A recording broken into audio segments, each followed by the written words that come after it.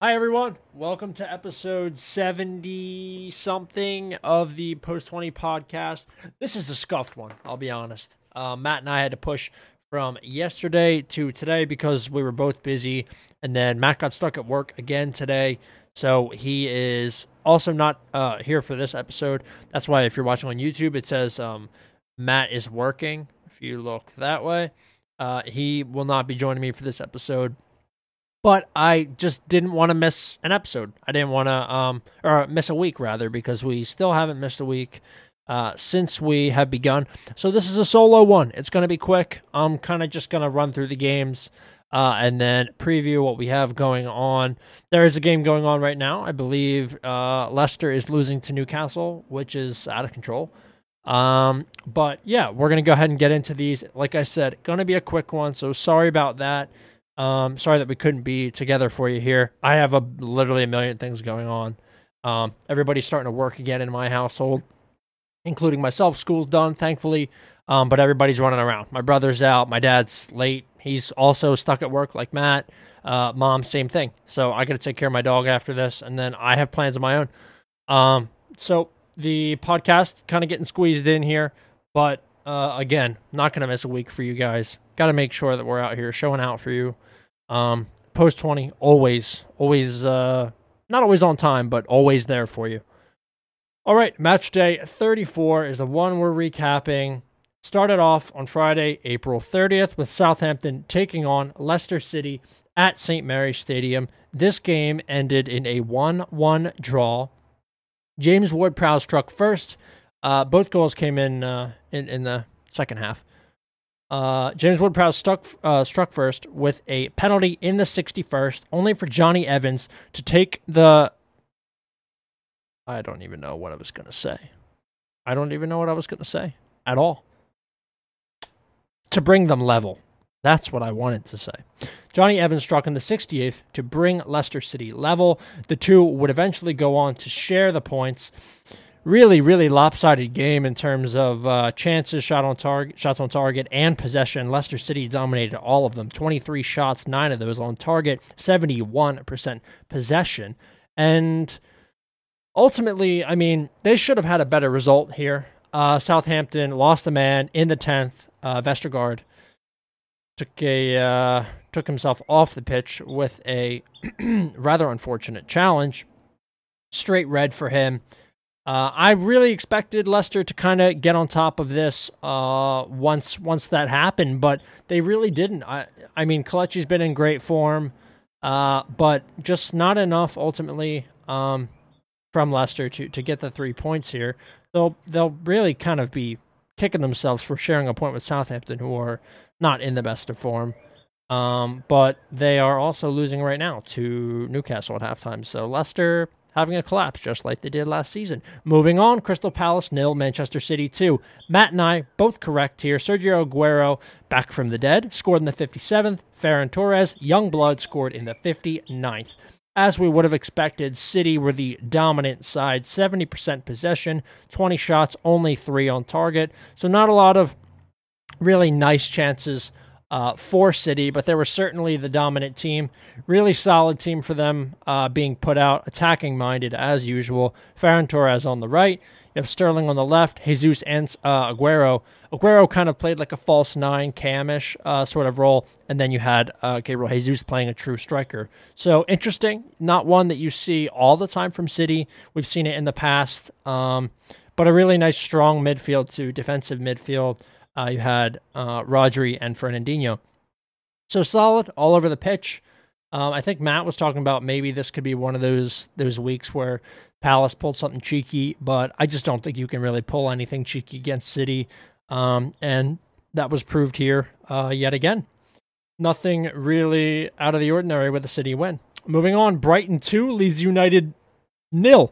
Surprising result, not what either of us expected. Pascal Gross scored a penalty in the 14th minute, and former Arsenal and United boy Danny Welbeck notched another in the 79th minute to secure 3 points for Brighton.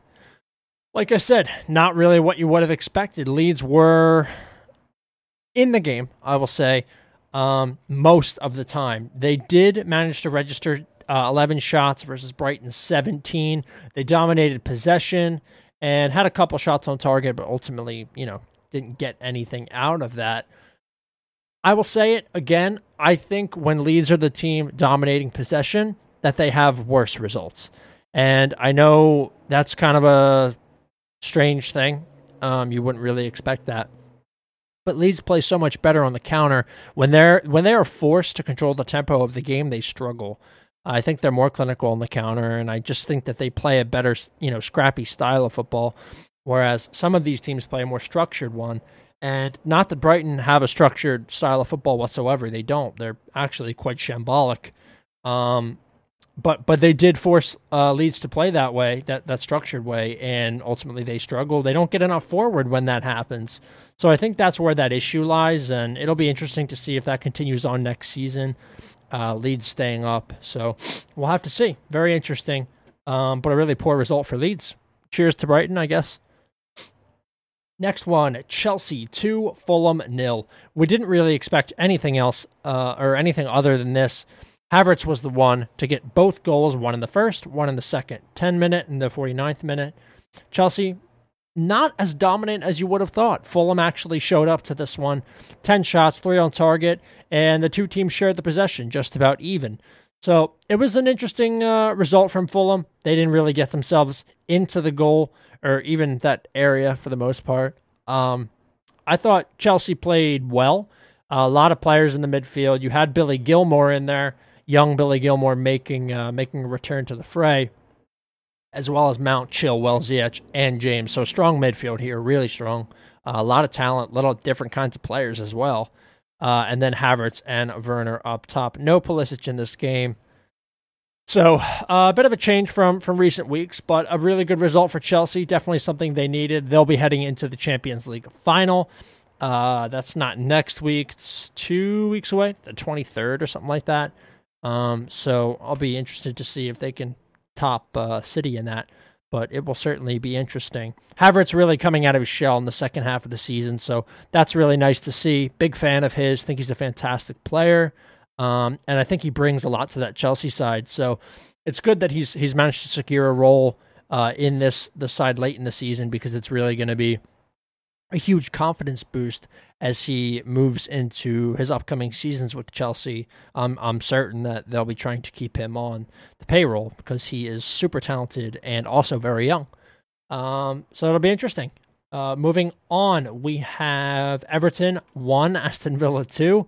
Not what I would have expected either. I figured that Everton would be the team to top Villa, but ultimately Ollie Watkins and Anwar El Ghazi were the ones who managed to get Villa out on top. DCL scored in the 19th, but that wasn't enough. They were level for quite some time. It wasn't until the 80th, like I said, that Villa pulled away, and at that point, Everton didn't have any gas left in the tank. They struggle with pace, Everton. At the beginning of the season, I think they played a very structured and really stylish style of football. But I think when they started to get worn down and started to have these injuries, especially Allen, when Allen went out, and then when James was having his injury issues, he didn't play in this game either. It became a real problem because they couldn't practice that style of football. They couldn't keep playing that same style, and they struggle with pace. DCL's quick, but having Sigurdsson and Iwobi, who's sometimes all right, and Richarlison back there, those guys kind of lumber. So when you're not getting really quick, fast service into your strikers or your forward-playing wingers, then things can get really dicey, and they did get dicey here.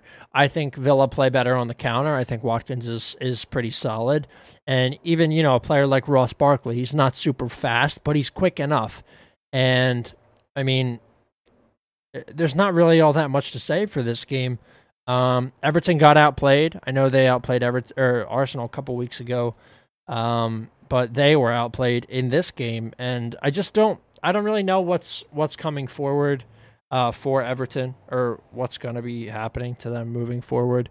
I don't know if they're going to return to like mid-table, kind of irrelevance or what, but there's been a couple games where they've looked amazing, and a couple games, well, especially earlier this season, and then a couple games, especially recently, where they just look lackadaisical and lost. Sorry, I'm talking fast. I'm trying to get this all finished up. But yeah, I mean, I'll be really curious to see where Everton wind up. I think Ancelotti will be there, so it'll be really interesting to see, and really, time will tell. Moving on, Newcastle 0, Arsenal 2. Mohamed Elneny scored in the 6th minute to achieve his first Premier League goal of his career. Pierre-Emerick Aubameyang scored in the 66th, so all goals came in minutes that have 6s in it, 6 and the 66th. And then Fabian Schär got a red in the 90th for absolutely no reason. I don't know why he couldn't just control himself and make sure that he played next game, but he'll be out, and he's a mainstay in that team, so that's kind of a problem. Okay. Yeah, I mean, not a ton to say about this game. Arsenal looked really solid, actually, especially in the first, 20 minutes. I thought Martinelli was particularly sharp. I really like the way he plays. I think he's a great player. I think he has a lot of promise. I worry about his health and his injuries. But I think time will tell with that. Sometimes players have those injuries early and get past them, and sometimes they plague them for their entirety of their career. So we'll have to see about Martinelli. But I hope to continue to see him in some of these lineups, especially now that Arsenal's playing for actually nothing. There's no point in not trying out some of these more unique, I'll say, lineups. Willian also started this game. Looked like a shell of himself. I mean, he's just been really bad this year, and I know he doesn't get a lot of time and things like that, but I just think he's kind of gone out to pasture, and we need to pick up on that and send him off, cut him, because his wages are pretty high. A lot of really good things to say about Arsenal. Really, I think it was just the sharpness. That was the pervading feeling I got. Newcastle suck, like I've always said. They do suck, and they will suck when you think that they could get away with a decent result. So it was good to see Arsenal put the knife in and twist. Moving on, Tottenham 4, Sheffield United 0. Gareth Bale got himself a hat-trick with goals in the 36th, 61st, and 69th. Nice. Son Heung-min scored in the 77th to recoup some of that joy that he lost when they got bombed out of that cup final. So it was nice to see Tottenham, kind of living up to what I know they're capable of. Bale, fantastic performance, obviously 3 goals, not something you see a lot from a player like Bale, especially at this stage in his career. So that was really nice to see. Dele Alli actually got some minutes in this game. This was what you would have expected from Tottenham, even in their terrible, shambolic state where they're choking games and losing games they shouldn't.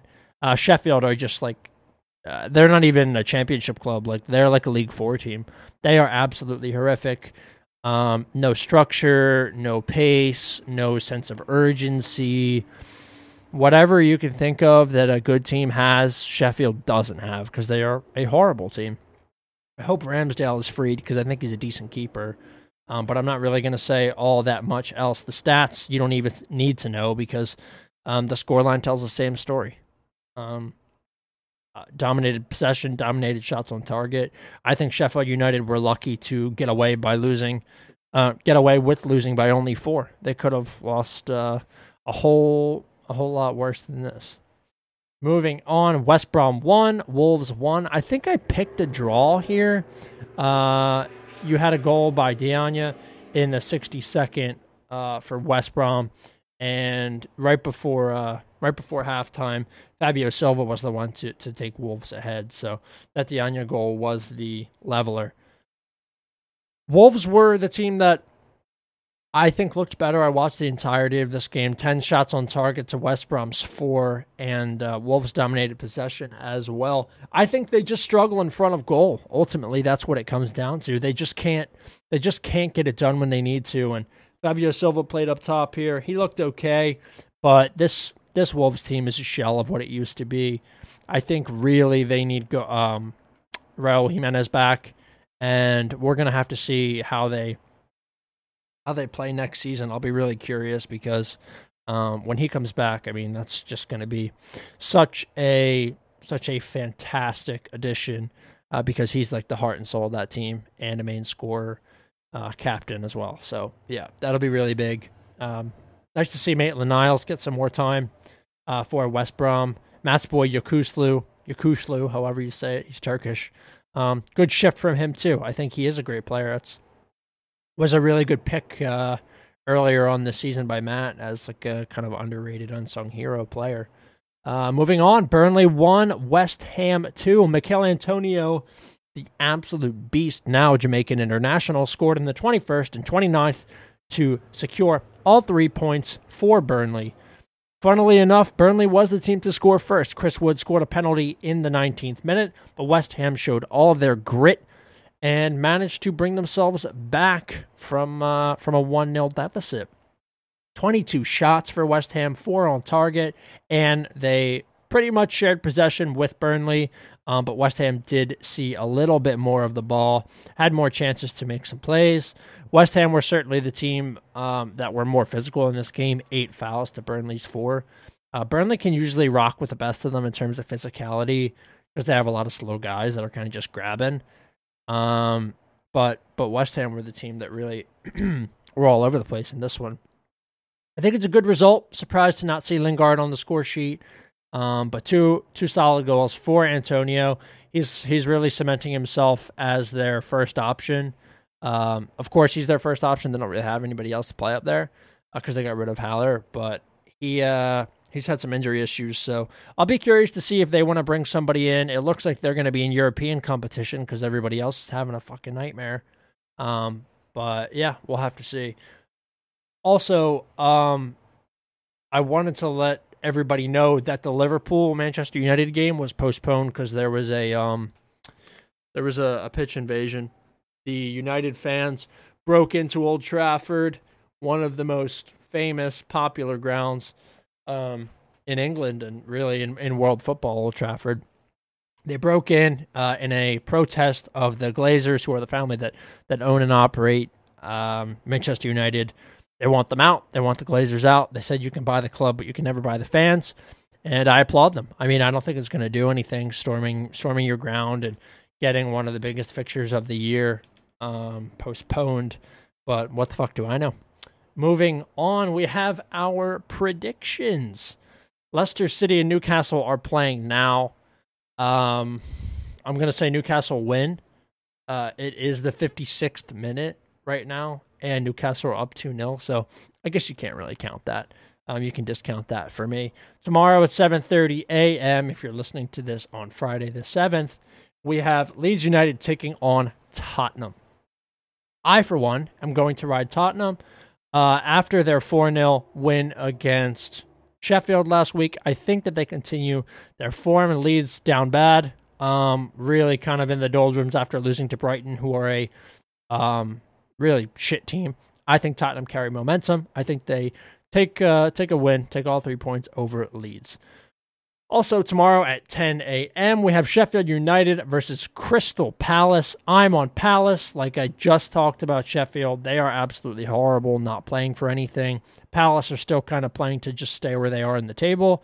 So as long as Eze and Zaha are on the pitch, I have to go with my boys, Crystal Palace. Next game, tomorrow, 12:30, we have Manchester City taking on Chelsea.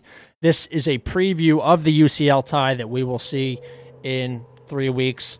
I am so curious to see how this pans out. I have to bet with City because they've kind of won me a lot this season. They've always really won for me when I needed them to.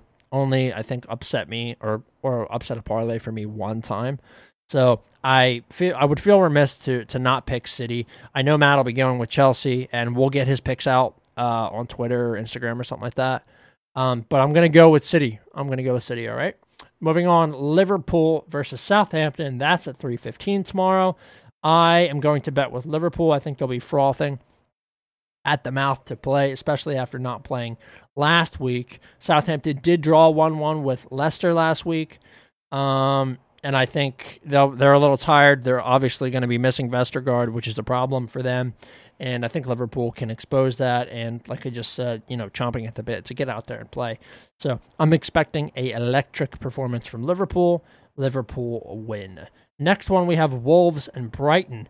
This could be an interesting game. A 1-1 draw for Wolves last week against West Brom. Brighton, a 2-0 win over Leeds. I don't think Brighton are a serious team. I don't trust them to do anything.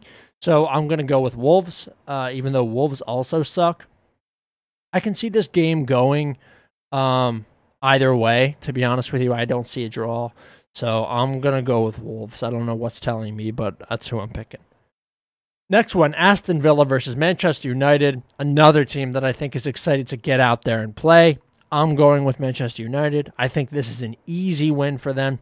Villa, they got a decent result last week, but I don't think that they are ready to take on this United team, especially in the form they're in. They managed to beat a hobbled Everton, who have no fast players, it seems. So I don't really think that tells a lot about Villa. Good result for them. I don't want to take anything away from them, but I don't want to read into it too much either. I'm going to go with Manchester United, who are surely the zone favorite.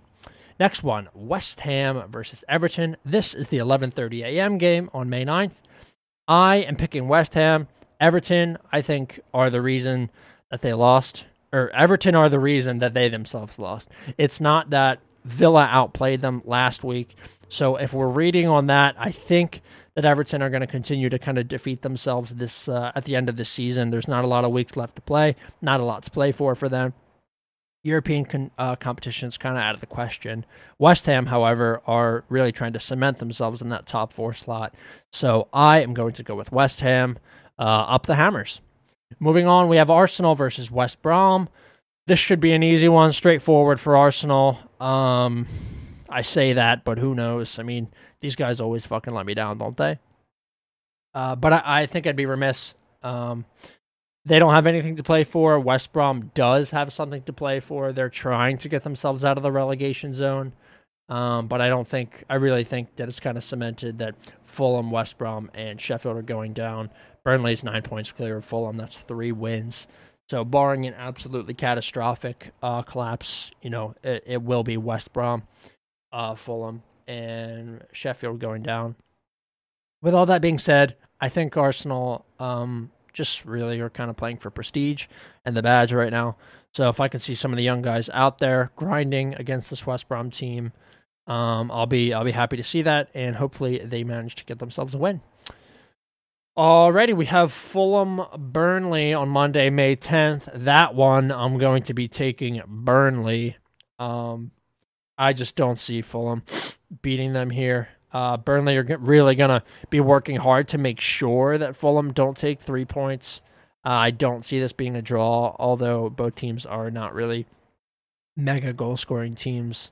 I really kind of see it just going Burnley's way. They're going to be absolutely foaming at the mouth trying to stay up. So I'm going to go with Burnley. We have... these are weird. This match day 32 is Southampton versus Crystal Palace. I don't think we'll have our next show by that point, so I'm going to go over them. Yeah, these are some rescheduled games. So we have Southampton versus Crystal Palace on Tuesday, May 11th. That game's at 3:15. I am going to take Crystal Palace in that one for the same reasons that I took Crystal Palace in the other one. Southampton, I think, suck. I just don't think they have any sort of dynamic play whatsoever. And then we'll move on to match day 36, Manchester United versus Leicester City. This is another game on May 11th. This one actually comes before the Southampton and Crystal Palace game. Sorry for the disjointedness of all this. I'm just, my brain's so fucking fried. We have Manchester United taking on Leicester City. So I'm going to go with Manchester United. Leicester, although they look good and although Kelechi's been in great form, they don't have everybody firing on all cylinders. And I think United kind of do. I mean, look at Cavani right now. He's out of control and he's a fucking bench player. So I'm going to go with United. I think they carry all this momentum into the end of the season. And then the next one we have is Chelsea versus Arsenal. This game is on Wednesday, May 12th, so the following day after United-Leicester. I'm going to pick Chelsea in this one. I don't think Arsenal are up to the task versus this Chelsea side, especially Chelsea leveling up their training for the UCL final and also to kind of get themselves higher in the table before the season ends. I really think Chelsea are the stronger team. I think they have a stronger coach. I think they have a stronger everything, to be honest with you. So I will be picking Chelsea. The following game, Aston Villa-Everton, a rematch of last week's game, is on May 13th. I am confident that Aston Villa will win again. Everton, down bad. Don't have anything else to say about that. And then the final match of this preview is the rescheduled match between Manchester United and Liverpool. This one takes place on Thursday, May 13th at 3:15 p.m. So we have 2 games on a Thursday. It always gets hectic like this at the end of the Premier League season. Very excited for this game. Was excited for it last weekend, but it got postponed. I am with United. I don't think Liverpool can beat United. I think that they're just a much stronger team, and as long as the lineups kind of sit the same way they were going to sit for the first tie, I think that Manchester United are actually just the stronger team all over the place, and they're playing with momentum. So I'm gonna pick United for that. I don't know if I'm gonna even write these down or what, but Matt and I will figure it out. We'll get you Matt's picks, and really that's it. I'm gonna dip out. I gotta go feed my dog and do 5 other fucking things.